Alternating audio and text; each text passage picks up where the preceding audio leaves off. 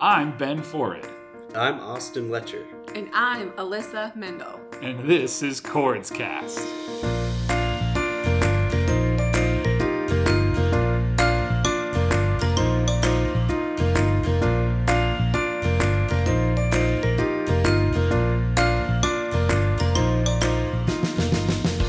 This podcast is created by the team at the Coordination of Rare Diseases at Sanford, or CORDS for short, which is a rare disease registry working to tie together patients and researchers, no matter their condition and no matter where they are in the world.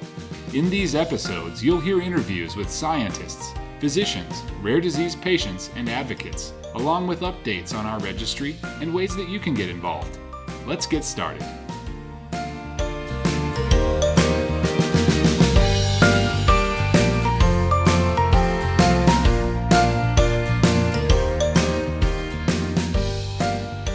Hello everyone, and thanks for joining me for part 2 of episode 14 of Chords Cast. If you have not listened to the first part of this episode, I strongly encourage you to go back and do that first. My name, as always, is Ben Forrid, and it's a pleasure to have you here with me. Part 1 of this episode was an interview with Dr. Sotirios Kiros, a pediatric neurologist that introduced us to a disorder that comes with mutations in a gene called KCNMA1. And he's a passionate and highly devoted physician and scientist in this field. In the second part of this episode, you're going to hear again from Dr. Kiros, but he and I actually sat down with the mother of one of his patients and heard the story of her diagnosis and what it's like to live with this. It's an excellent discussion that it covers everything from research into advocacy, into what it's like to be a doctor treating patients with rare neurological disorders. There's a lot of different subjects discussed, and Brittany, as you'll meet in a few minutes, tells her daughter's story in a very powerful way, and I hope that you get a lot out of this. So thanks for coming back for part 2 of this episode, and I hope you enjoy.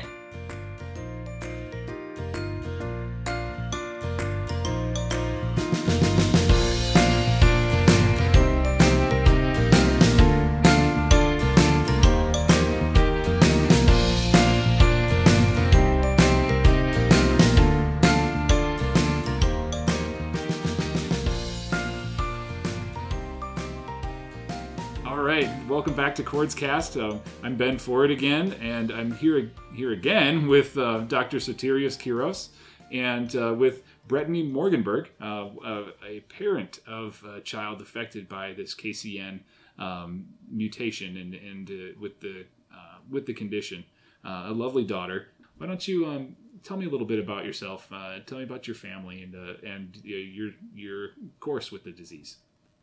My daughter's name is Kamaya. She's going to be 7 here on Thursday, so she's pretty close. Yeah. It all kind of started when she was about 8 months. Okay. About 8 months old, and she wasn't quite developing at the same rate as other babies her age. And we couldn't really quite figure out why, but they just said that some babies develop at a different rate, and we're like, okay, well, I guess that's how it is. And then when she's about 8 or 9 months and she started to crawl, she would crawl really fast and then she would just tip forward into the ground. We had wondered if she was dizzy, and so I called the ENT that had helped with her throat when she was born. She had laryngeal malacia, which is also common. And he said that they could put tubes in and then we could see if it made a difference in her being dizzy. And I said, okay, well, we went and had PE tubes put in, which also not a big deal. And it didn't help. And then one of my girlfriends had said, do you notice her daughter's 8 days difference than Kamaya? And she's like, do you notice how that her daughter had, when she got tired, would go cross-eyed? And I said, no, I didn't notice that your daughter did that. And she's like, I was like, but Kamaya does. And she's like, well, you should have her checked out for some random common baby eye thing. Yeah, right. Like myopia or something like that. Sure. Anyway, I was like, okay. So I called an eye doctor, and I thought maybe that's why Kamaya was falling forward. We called an eye doctor, and of course, Kamaya can't see very good. So we get her a pair of really cute baby glasses, and we think that's going to solve the problem.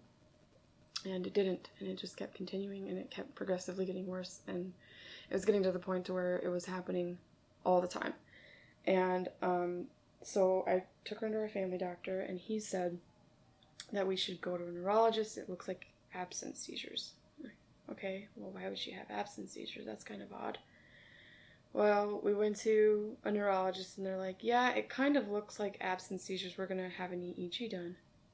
So, okay. So we geared up for that, had an EEG done, and there were no seizures. And it was at that point that it became apparent that this is kind of very odd. So we ended up getting a second opinion, and we went to Omaha, and he's like, well, I only deal with people that have, like, uncontrollable seizures, and we put these VNS, or some brainstem, lack of terms, Sure. brainstem shooty thing that... magnet, who knows, whatever it is. Anyway, and he said that he would rather find out why she was having these seizures. Well, then he looked at her EEG and realized that it wasn't, in fact, seizures. And he ordered an MRI, and the MRI came back as normal. And he sent us back home, and when we got back home, they decided that we should then go to Mayo. We went to Mayo, and... Mayo thought that it could be Niemann-Pick. Okay. Don't Google that. It's terrible. Yeah. It's horrible degenerative disease that you don't. It's super sad. Anyway, then they thought it could be a dystonia, and then they also thought it could be narcolepsy with cataplexy. Narcolepsy with cataplexy made the most sense. If you read cataplexy, it almost is like explains Kamaya to a really scary T. But then they did all the tests for all of those things, and all of them came back negative. Mayo Clinic sent us back to Sanford with no answers and saying that there wasn't really anything else that Mayo Clinic could do. And they sent us back to a doctor named Michael Kruer, and he's like, well, what do you think about sending Kamaya to the NIH? I'm like, I don't really know what that is. He goes, it's a National Institute of Health of undiagnosed rare diseases outside of Bethesda. He said it's really hard to get into. They only take a certain amount of kids. And it was really an odd place to be because to apply for Bethesda, you have to be sick enough to need them, but not sick enough to be dying. Like, they don't want you to die before you get there, but you have to be sick enough to go there, and you have to convince them of both of those things at the same time. Sure. Well, that's the difficult and confusing time. That's a really weird dress to put on. Yeah, like that was really odd. So we applied, and it took 2 years, and we ended up going, and it was 10 days of a battery of tests, like every single day. This is what the entire team did. This is it. It was Kamaya, and there was no other focus. It was medical care that we had never seen or experienced before. It was incredible. But at the end of the 10 days, of course, they had warned us that there was a chance that we were donating to research and that there, in fact, would never be an answer for Kamaya. And that chance was at 78%. 78% of the people that go there don't get an answer. Wow. Okay, that's really high. But we decided that whatever happens is that I was going to do absolutely everything that I possibly could, and that if this ended really bad, that, I would say I've done everything humanly possible for Kamaya. Like, I've gone to the end of the earth. And there was no answer, and there was no hearing from the team. We didn't hear anything. They kind of said, well, maybe we could call it drop attacks. Okay, well, so can the neighbor. That's weird. And we kind of just let it go. Well, somebody from the UDN peer group, this Undiagnosed Disease Network peer group, had mentioned something about there was casting for rare diseases through Netflix, and they were looking for essentially people that were undiagnosed, that were in small places with a weird syndrome. Like, it kind of fits us. Sounds does like fit. South Dakota, yeah. Like, we're in a small place with a weird syndrome. I'm going to shoot an email to them and see what they say. They're probably going to laugh at me, and then I'm going to put it in my bucket of I've done everything. Yeah. And I got an email back in like 12 hours. And they're like, we really want to hear your story. Our production team is meeting tomorrow. Could you tell us more about Kamaya? And so I did. I, typed everything up, and I said, this is what it is. And I spoke in front of their production team, and their production team like quickly snatched our story, and we ended up becoming one of the 12 that were going to be on this diagnosis show. Well, in order to be on the show, you have to release everything. You have to get all of your medical records from every single place that you've ever been and have it redacted. Oh, wow. Okay, so... Especially with all of the specialists and the people that you'd seen, the medical record is like the New York City phone book. it's thick. Thousands of pages. I've gone through it. It's ridiculous. Also, Google what redacted means. Let me figure out what that means, and then I'll get that for you. Like, it was very, very, very weird. But, okay, I'm going to do that. Like, this is a chance. And so, as I'm approaching the NIH and the Mayo and all those places to get Kamaya's medical records redacted, the NIH realizes that, whoops, we've had her answer all along. We forgot to call her. Oh. So they had the answer for a little over 1.5 years, almost 2 years. And they somehow, it fell through the cracks, and they never told us. And so the Netflix team flies out. They've got camera people. My house is no longer a house. It is a studio. It's a Netflix documentary shooting studio. And 16 hours after Netflix leaves, the NIH calls, and we're like, we really want to have a meeting. We know what's wrong with Kamaya. I'm like, oh, here goes Netflix. They've just wasted their time. Yeah. And Netflix calls us back, and they're like, we don't want to lose you. We still want to shoot it. We want to find other people like you. We don't want you to be the only one. And so then at that point, the show, our particular episode, turned into them trying to help me find other people that were like us. Wow. And for that, I am very grateful. Because if it wouldn't have been for that, we would have never found him. Yeah. He came out of this. Yeah. And we would have never found the 2 researchers involved. And one researcher, well, they're both involved heavily, but they're different. They're completely different types of people. And as we all know, it doesn't just take one person to make this world spin. And to have, all these people on our side, and not just, like, on our side, like, because they're going to have some sort of, like, financial gain, but to actually care about Kamaya was huge. And not just about Kamaya, because now I have a group of 17 people that their families and their kids, mean everything. I'm flying across the world. Yeah. I mean, I don't travel well by any stretch of the imagination. And it's hard. We were talking earlier about, I was describing how some of the families, some of the patients will have 200 episodes a day where they'll fall or stiffen, whether it's seizures or these movement disorders. I mean, I was describing how difficult it's going to be at home and at school. Imagine being at the airport, on a plane, or in a foreign country where you're trying to navigate with a completely unfamiliar environment, and you're just also worried about the safety of yourself or your child. So I can't even have the basic language that they speak. Yeah.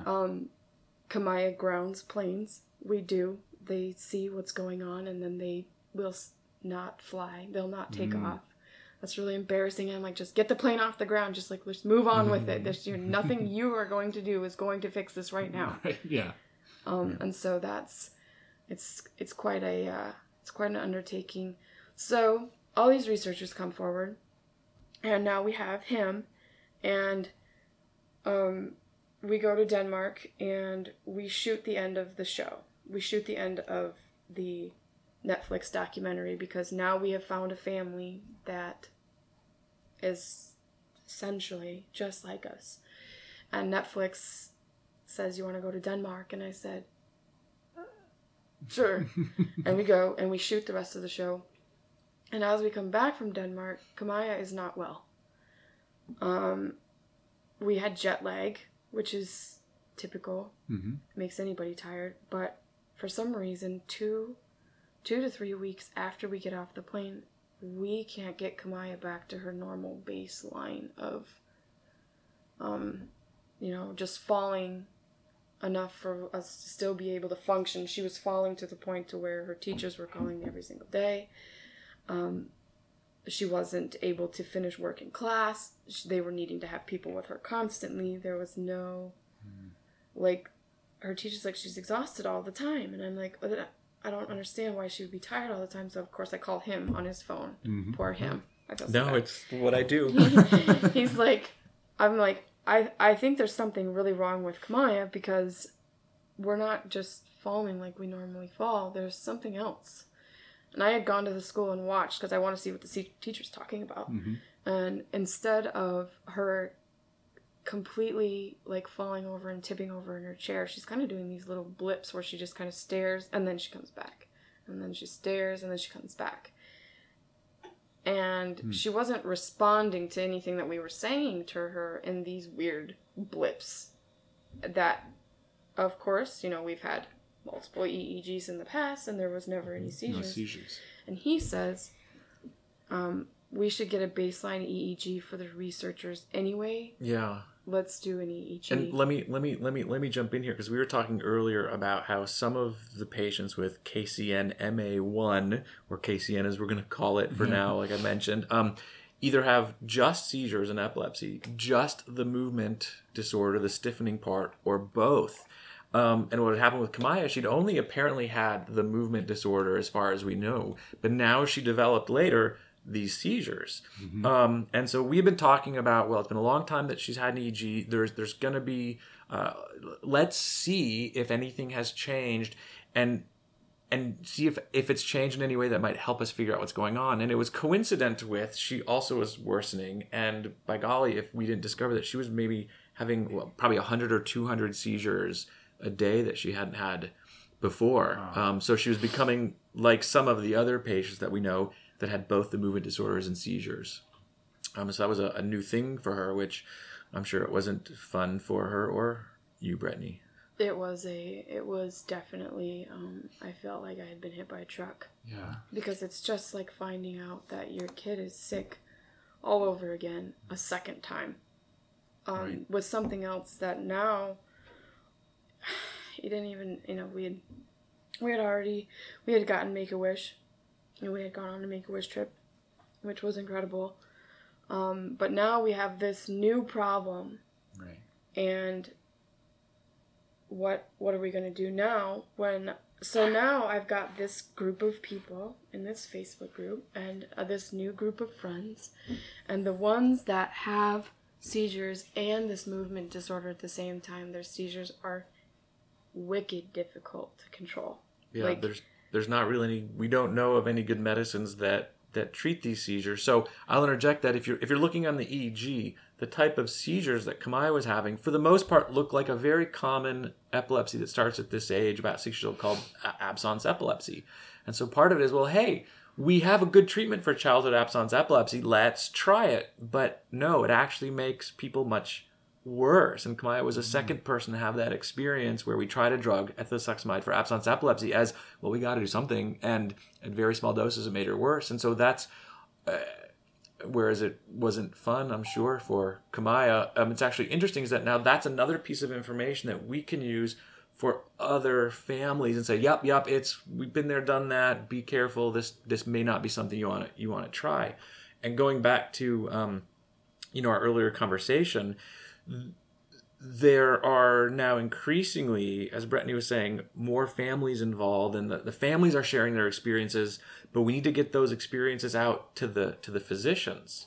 And so we're hoping that we can get we talk about the natural history. If we could get 10, 20, 30, 50 families to share, well, this is how they were at age 1, at age 2, at age 5, at age 10, we could say, okay, about a third look like this, and a third look like this, and a third look like this. So when that new diagnosis comes, we can say, well, we don't know what the future is going to be for you, because your kid's not like the other kids. Everyone's different. But at the same time, within the patients that have your related condition, this is how they tend to be. So these are the things we can look out for. The phrase we use in medicine as anticipatory guidance. What can we anticipate might happen? And how can we guide you to be prepared? One is simply being, this could happen. So if it comes, be on the lookout. So that's one way that's helpful.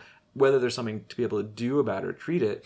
The other thing is just so that, whereas it's always disappointing if someone has something new come up, in Kamaya's case, adding the seizures and the epilepsy on top of the movement disorder would never be, would never not be devastating in some way or disappointment.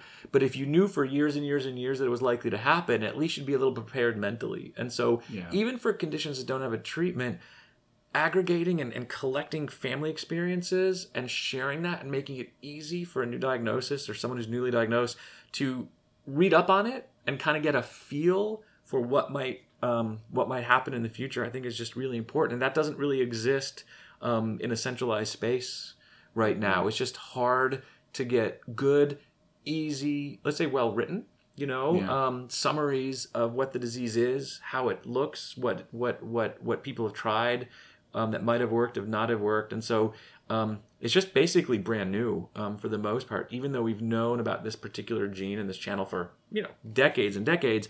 But in terms of this particular condition, there's really nothing available right now that's easy for people to go learn about on their own.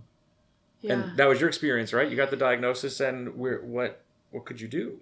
Yeah, there was nowhere to turn. And to be quite frank, a lot of the kids that were on that Facebook group did not look like Kamaya. Right. It wasn't the one that we've seen that looks the most like Kamaya is Atla. And that's, I'm sure, both it's frustrating, but it's also how a lot of these genetic conditions work. Two people with the same mutation. Now, Kamaya is one of at least 5 people you know of, right, with their same mutation. Yeah. Kamaya and I was actually almost in denial about that this was the right answer. I'm like, you say it's that, but it doesn't look like that. Yeah. I'm like, that's not our thing. And then all of a sudden, boom, there's Atla. And then, like he was saying, if you could just know that there was something that you could anticipate was going to change. Like Atla, when he was about 6 or 7, Atla's the child in Denmark that Kamaya met. Yep. Yeah. He's the one in Denmark. And he around 6 or 7-ish, his episodes started getting longer. Instead of being 30 to 40 seconds, they ended up being a minute and a half. And then they were 2 minutes. And then as he got older and older, it was 3 and 4 and 5. And they go up to 5 to 7 now, I believe, as how long his can go. And the last few months or so, we've noticed that Kamaya's we've hit a minute and a half. Whereas if we would have hit a minute and a half a year ago, unknowing what we were going on, we would have hit 911. Yeah. Because we can't. Right. We didn't know. You're talking about her stiffening spells, right? Not the seizures, where she's and we've talked about this, but what is she doing during that minute and a half? What does she look like? Just frozen. Like frozen, like kind of like a board in a way. She kind of falls over, not super stiff and rigid, but she's not limp. Yeah. She just kind of falls over like a board, I guess is the best way to say it on. Like whatever she was doing in that moment is what she stays doing. Like it just doesn't stop. Mm-hmm. And what does she think about this? About what does she think about her stiffening spells? Can you give us any insight about what Kamaya, how this affects her? Does it bother her? Is she sad? Is she indifferent? What does she think about the stiffening spells? Do they bother her? Does she cry about it? Does she just go on? Not unless she gets hurt. Okay. Like if she gets hurt, then she gets upset about it. The other day she fell backwards and, of course, I can't be perfect. But she fell backwards and hit the TV stand, and our TV almost, if it wouldn't have been for the fact that we were both there at the same time, the TV would have come down. And of course I'm like, throw the TV out, we're done. And if she gets hurt in an episode, then she struggles. Yeah. And she has started recently, which I don't know if it's just her being a turkey, because 7 is such a beautiful age. You think it's gonna be better than 13? Oh, I think it's getting real close. She's been going, I was gone, Mom! Like, I don't think you were. Like, I don't feel like that was the thing. Sure. But I can't really, it's really hard to know. And there are times where she'll get very upset because she was gone and she couldn't hear what was being said at that point, and she doesn't understand why everybody's mad at her when she was trying and she couldn't. Yeah, and that's what's frustrating with these absence seizures in general. So again, she's got Kamaya, and a lot of people with the KCNMA1 mutations have the muscle episodes where they can't move, but they're there. They know what's going on. They can participate in the world around them and know what people are doing. But then the seizure episodes, which can be anywhere from a few seconds to tens of seconds, you're unconscious. So you'll lose a conversation. You'll lose someone, and where the stiffening spells are maybe a little bit more obvious. At least the videos I've seen, you can say, okay, something's going on right now. With the absence seizures, it's just a pause. You can even keep walking. You might keep chewing if you're eating, but you're unconscious, and so the people talking to you and communicating with you don't have any idea that you can't hear. And so it becomes frustrating for the people who don't realize it's going on, because it looks like for all the world you're just not paying attention. Right. But then for kids with these seizures, it's frustrating because they realize that they missed something but can't necessarily explain, oh wait, I just had a seizure. It's not my fault that I didn't hear you or something. And that's not unique to that. All the epilepsies can be like that. But she's not paying attention real well because her teacher will be over here. She'll have an episode, and then all of a sudden her teacher will be over here, and she's not quite sure how her teacher got from here to here. Sure. Yeah. And so she'll get frustrated or bored and sick of trying to figure out why she's missing these chunks. And but on the flip side, though, when I see Kamai have these spells in the clinic, she'll have a spell and we'll wait it out, whether it's 5 seconds or 20 seconds, and then she just picks up and she'll be in the middle of talking, and then she'll stop, and then she'll keep going. And in some of the videos that Brittany has shown me, she has her thing, everyone waits it out, and then she picks up like nothing happened. So she also just seems to do her thing, right? She runs, she jumps, she plays. Yes, she has these pause spells. She is but she seems very happy. I've always known her to be so. I love meeting her. I love talking to her. Best example of get back up and keep going. Like, people always tell you you need to get back up and just keep going. Yeah.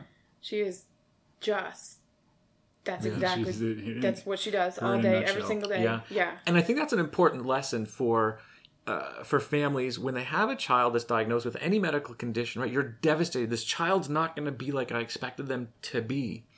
And then, I deal with kids with all sorts of neurologic and other diseases, from the really, really mild to the really, really, super, super severe. But what I'm really impressed with is how much, in general, the kids find a way to do what they need and be happy and content for the most part in ways that their parents may not have predicted. And I've seen some families that say, you know what, I don't know that I would necessarily change, right? Of course, if you could snap your fingers and make everything better. So I don't mean to imply that they wouldn't change things, but that it is so rewarding to see all these children with their conditions and Kamaya who have their problems and yet do what they need to do and are perfectly happy. And I think that's the other big thing about families when they get this diagnosis, is to be able to see and meet Kamaya and Atla or other people and be like, oh, they're still kids, or they're still young adults. They're still doing their thing. So maybe they can still have a happy life with their issues. Absolutely. And it's something that we hear a lot when we talk to folks that are leading advocacy organizations for pediatric illnesses, is that the kids are kids, and kids are resilient, if nothing else. And they find a way to be kids. And so they have these family meetups and gatherings, and there's always these game components, and then where you just let the kids go do what they do. And I think in a lot of ways, those family meetups are for the parents more than for the patients. Right. Give the parents the opportunity to talk shop and get to know each other and tell stories and share what they've gone through. And you let the kids just go be kids. I read a blog once that it's the blog called The Mighty, and they'll have just random rare things. And Yeah. one of the most like important things to me, like, how am I going to parent a child that is not well? Like, how do you parent that? Like, it's very easy to just almost cater to them and to almost do everything for them and give them what they want, because we're not really sure how long that they're going to be alive, and you really want them to have the things, that you're trying to, you get this mentality that you're going to try to compact an entire life into this small amount of time. Like, how do you compact a life? Right. And they had talked about how the goal should be how to raise your child as if they're going to live forever, yet knowing that they could die today. And I've really, really, really tried to balance, because I don't want to raise her as if she's not going to outlive me and then she can't function. Mm-hmm. Right. You still have to teach the same skills to the kids that would you teach any other kid. Independence, playing well with others. Sharing. I'm sure everyone's spoiled a little bit more sharing, right? Share your toys. Right? I can only imagine spoiling seems to be such a natural thing to do, and yet, there's a limit because you still have to be a parent. Yeah.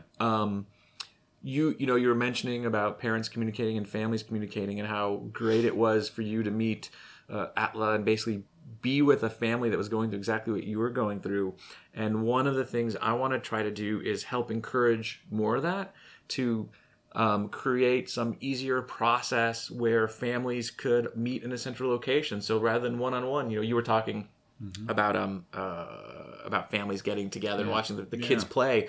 I would love to see that. I would love to actually, so two things. As a person, I would like to make it easy for families to get together in person, share their experiences with each other.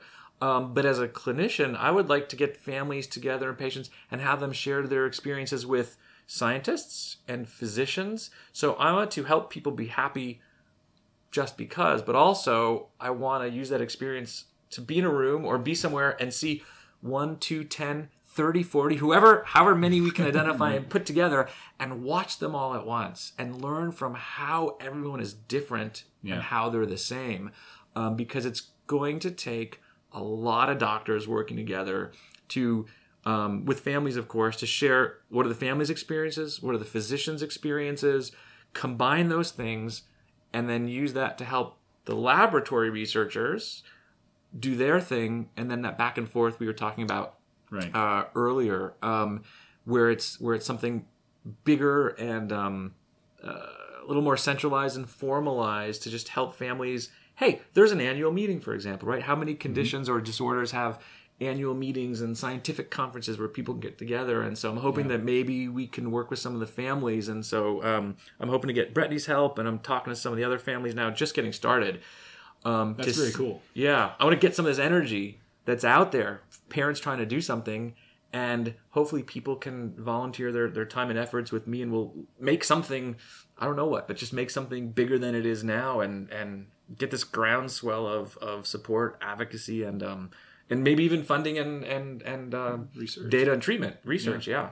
That's how it all starts. And I think that in a way, by providing patients and parents an opportunity to tell their story in a regular and continuous manner, the Cords Registry is kind of a virtual family meetup where you get to see how different people are affected over time. And as a matter of fact, we spend an awful lot of time going to family meetups, and we spend time with those groups and with those parents, and we help them fill out the questionnaires and contribute their data, and we give talks on the importance of doing that. And so that's certainly got a special place in my heart. Right.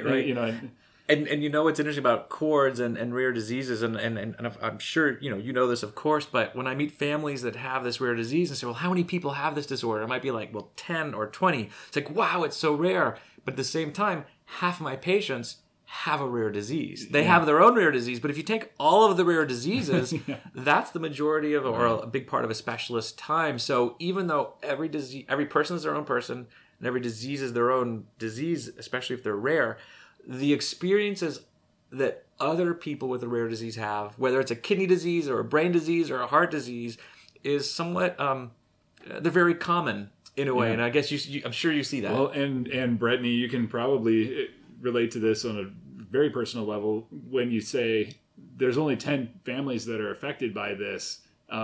That seems, wow, that's really rare. But to one of the families, that's 10 times the number of people you thought that had it. You know, there's now a community there. You talked about going to Denmark and identifying with that patient's family more. And you also alluded to a Facebook group where there's some families that kind of get together. Do you share, you know, kind of war stories, conversations about your different diagnostic odysseys and the different things that you've encountered as separate families? There's another mom that's in San Francisco, I believe. She's out in California. Maybe there's one in LA that I know, but I don't. I think it's probably them. Okay. And her and I Facebook video at the drop of a hat. Like there's no, hey, will you message me at some time? We're like, nope, boom, in your living room. Like, like there's no, that you kind of lose that. It's kind of an odd place where we don't, I would drop everything for them, you know, like, and they would, you know, vice versa do the same. I know that they've had their share of struggles and different seizures and different problems recently. That's been very scary. Mm-hmm. And there's no way that even though I can't fly there right this minute, there's no reason why I won't be there right when she needs me, because it's... Yeah. And I met Ms. Booth. I spoke to her on the phone just the other day, and as part of the beginning process of me trying to coordinate with other families, and she may be talking to us as well.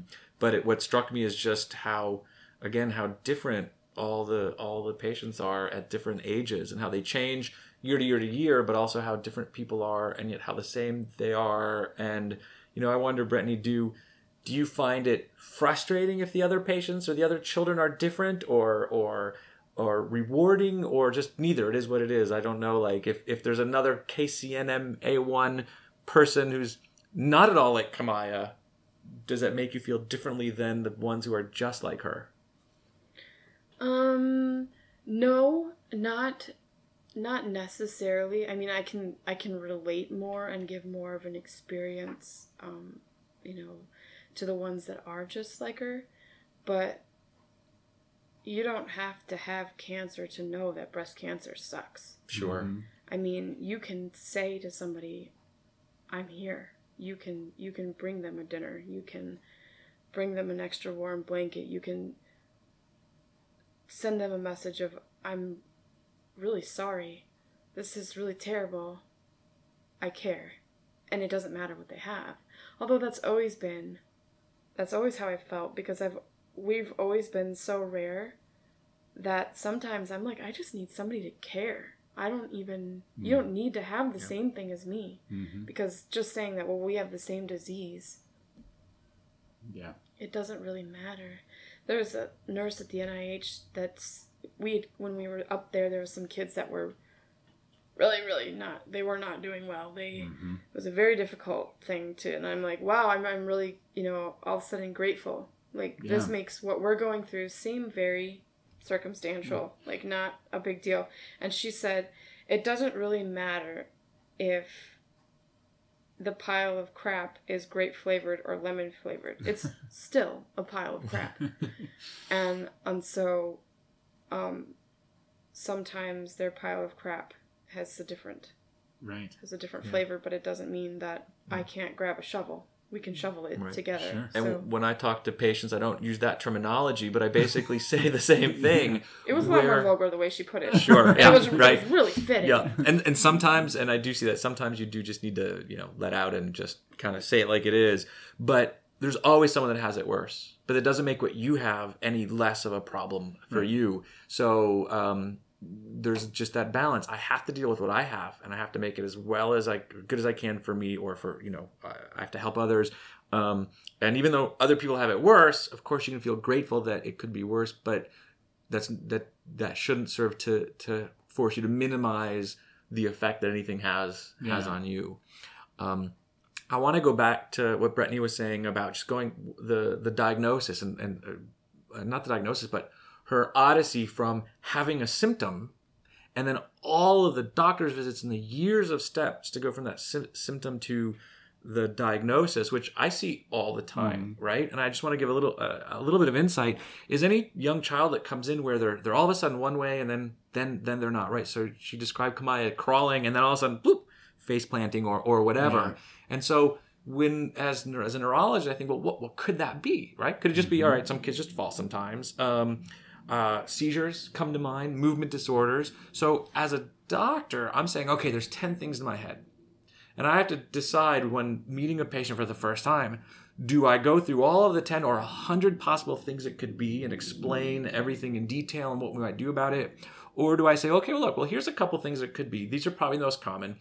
It could be seizures. So let's start with an EEG. And the EEG comes back normal. And then we go to number 2. And then we go to number 3. And as the tests come back more and more or inconclusive or normal, it seems to the family, nobody knows what's going on. No one knows what's going on. No one knows what's going on. As physicians, we don't do a good job saying, well, here's the list, and we're going to check the boxes from the easiest and quick and the cheapest and non-invasive to the more serious. And, so sometimes it can seem like there's no strategy or that there's no plan because, frankly, we're not always good about communicating what's going in our heads. And so if we get to the end of the what we know what to do and there's no diagnosis, it's, oh gosh, we went through all this stuff and it can take years. Sometimes, and I know I need to learn that lesson too, is to tell people this is one way it might turn out. You've got a problem that might be something very routine and easy. We might figure it out on step 1, or we may never figure things out. And then, of course, with each doctor visit, the next doctor knows a little bit more. So with Kamaya, it was, okay, let's test for seizures. And the EEG was normal. Oh, it's not seizures. Okay, well, let's go to a different specialist and see what their interpretation can be. And then, what strikes me is I want to come back to Dr. Kruer. So Dr. Kruer was a neurologist at Sanford who left just before I got here. And in his notes, he kind of writes, you know what? This looks like a paroxysmal dyskinesia. This is one of the things it probably is. And you know how we're going to diagnose it? It's probably going to be through genetic testing, like whole exome sequencing. And you know who will do that testing for free? The NIH. Yeah. And so I was really grateful to him. And again, and he's building on all the people he saw before him, right? Step 1 was figuring out that these weren't seizures. All right. Right. So even though each piece seems like there's no answer, each of those steps is an answer because it narrows down the focus, because you're not going to go right to a brain biopsy. You're not going to go right to a surgery to figure something out. You've got to go through the high yield things. And so even though it's definitely frustrating to the families that it could take years, I was privileged that I met Kamaya with a diagnosis because of the work that other people had done before me. And so I am trying to become an expert as fast as possible. And I'll never be an expert in this. Sometimes I feel that no one's ever truly an expert in anything, but to educate myself as much as I can based on the work that other people have done, geneticists and labs and EEG doctors and general pediatricians. But it can be frustrating that it just seems like you still don't know. But it's also, well, this is new information. And sometimes it can just take time, especially when it's a rare condition that almost nobody has. Right. Because it's not like if Kamaya would have walked into my office, before I'd ever met someone like Kamaya, I certainly wouldn't say, hey, this has got to be KCNMA1. What else could it be, of course, right? Because most likely it's probably something else. Right. And there's one more point that I wanted to make. And I told Brittany this, and I think this might be interesting for the listeners. When I first heard about Kamaya, it was another doctor of hers, Kate Sigford. And she's a physical medicine and rehabilitation doc. And she said, hey, Dr. Satiros, I think you should meet this girl. We don't know what she has, but I think it's time to touch base and see what you can come up with. So I was going through the notes for Kamaya and reading, and in my mind I'm thinking, okay, she's got a paroxysmal dyskinesia. That's kind of what she probably has. And then later on, a couple months later, before I met her, I was reading the New York Times article, and I'm skimming it, right? And and I was like, this is what Kamaya has. So I copied the link, put it in the back of my mind to share with Brittany. hey, Brittany, let me share with you a patient that's a lot like Kamaya. And it wasn't until later I realized, oh my gosh, it was the same patient. I just He walks in with the printout. right. Like, yeah, here it is. This is what, oh, it's you. That's you. You're It's the you. patient. Yeah, you're the patient now. I knew before she walked in the door, I'd figured it out. But it just kind of goes to show you how we take other people's experiences, right? So even before I met Kamaya, I was using Kamaya to help people like her. And in her case, it happened to be actually her. Wow. So I don't know. I've actually heard from other people that they've used Kamaya's case to mention to that other family that this is a possibility and had, except they didn't actually run into the Netflix family at that point. Right. Yeah. They had used Kamaya's story as, this really looks like something, let's look, and then they would find out that was in fact what it was. Wow. And again, that's why CORDS is so important. That's why publicizing rare diseases is important, because you just need to make that disease ever so less rare. And I don't mean less rare by the number of patients affected, but if it has to be there available for someone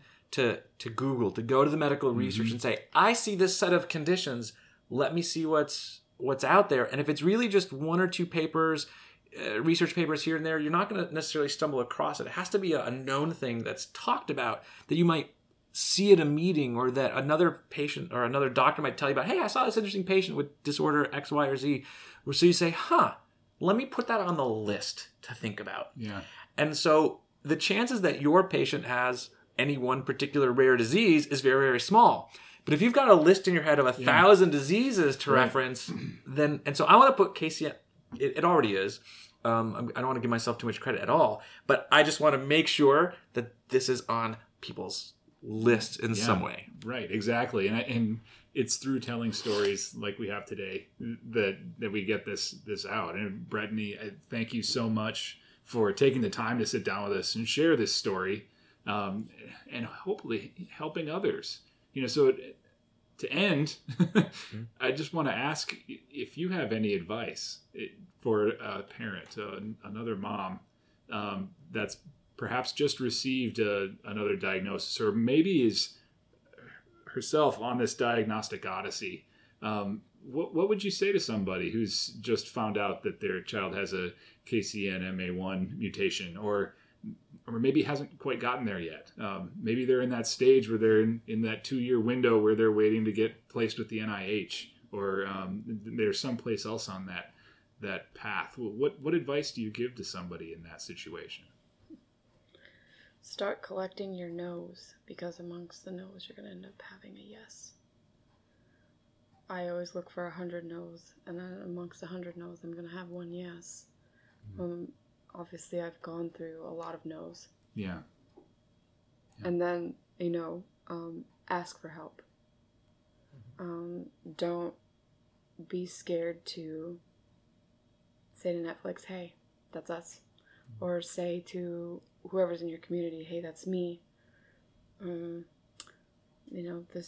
squeaky wheel always gets the oil. Always does. And I will just add one thing that Kamaya and other patients have taught me is sometimes clinicians, doctors, I don't have a treatment for you. Maybe sometimes don't have an answer or a diagnosis. I can't tell you what you have, or I might be able to help you figure out what you have, but I can't make I can't treat that seizure or that movement disorder. But everybody can make a life better in some way. So don't just focus on the symptoms, the seizures, the movements. How can I help you? How can I help someone else? How can you help your child be happier and healthier, even when you can't directly treat the actual disease itself? And so I think that's an important message for everyone to have. Don't focus on quantity of life, focus on quality. Yeah. So I like that. Well, thank you. Thank you so much to both of you guys. This has been a great discussion. Yeah, thanks for having us. Thanks.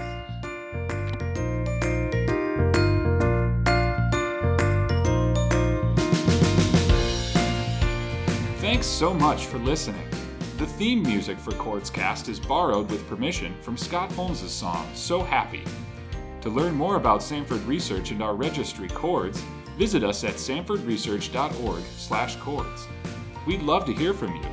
Send us your questions, comments, stories, or feedback to cords@sanfordhealth.org. Find us on Facebook or follow us on Twitter @SanfordCords. The content of CordsCast is not intended to be a substitute for professional medical advice, diagnosis, or treatment. Always seek the advice of your physician or other qualified healthcare provider with any questions you may have regarding a medical condition. We'll see you next time on CordsCast.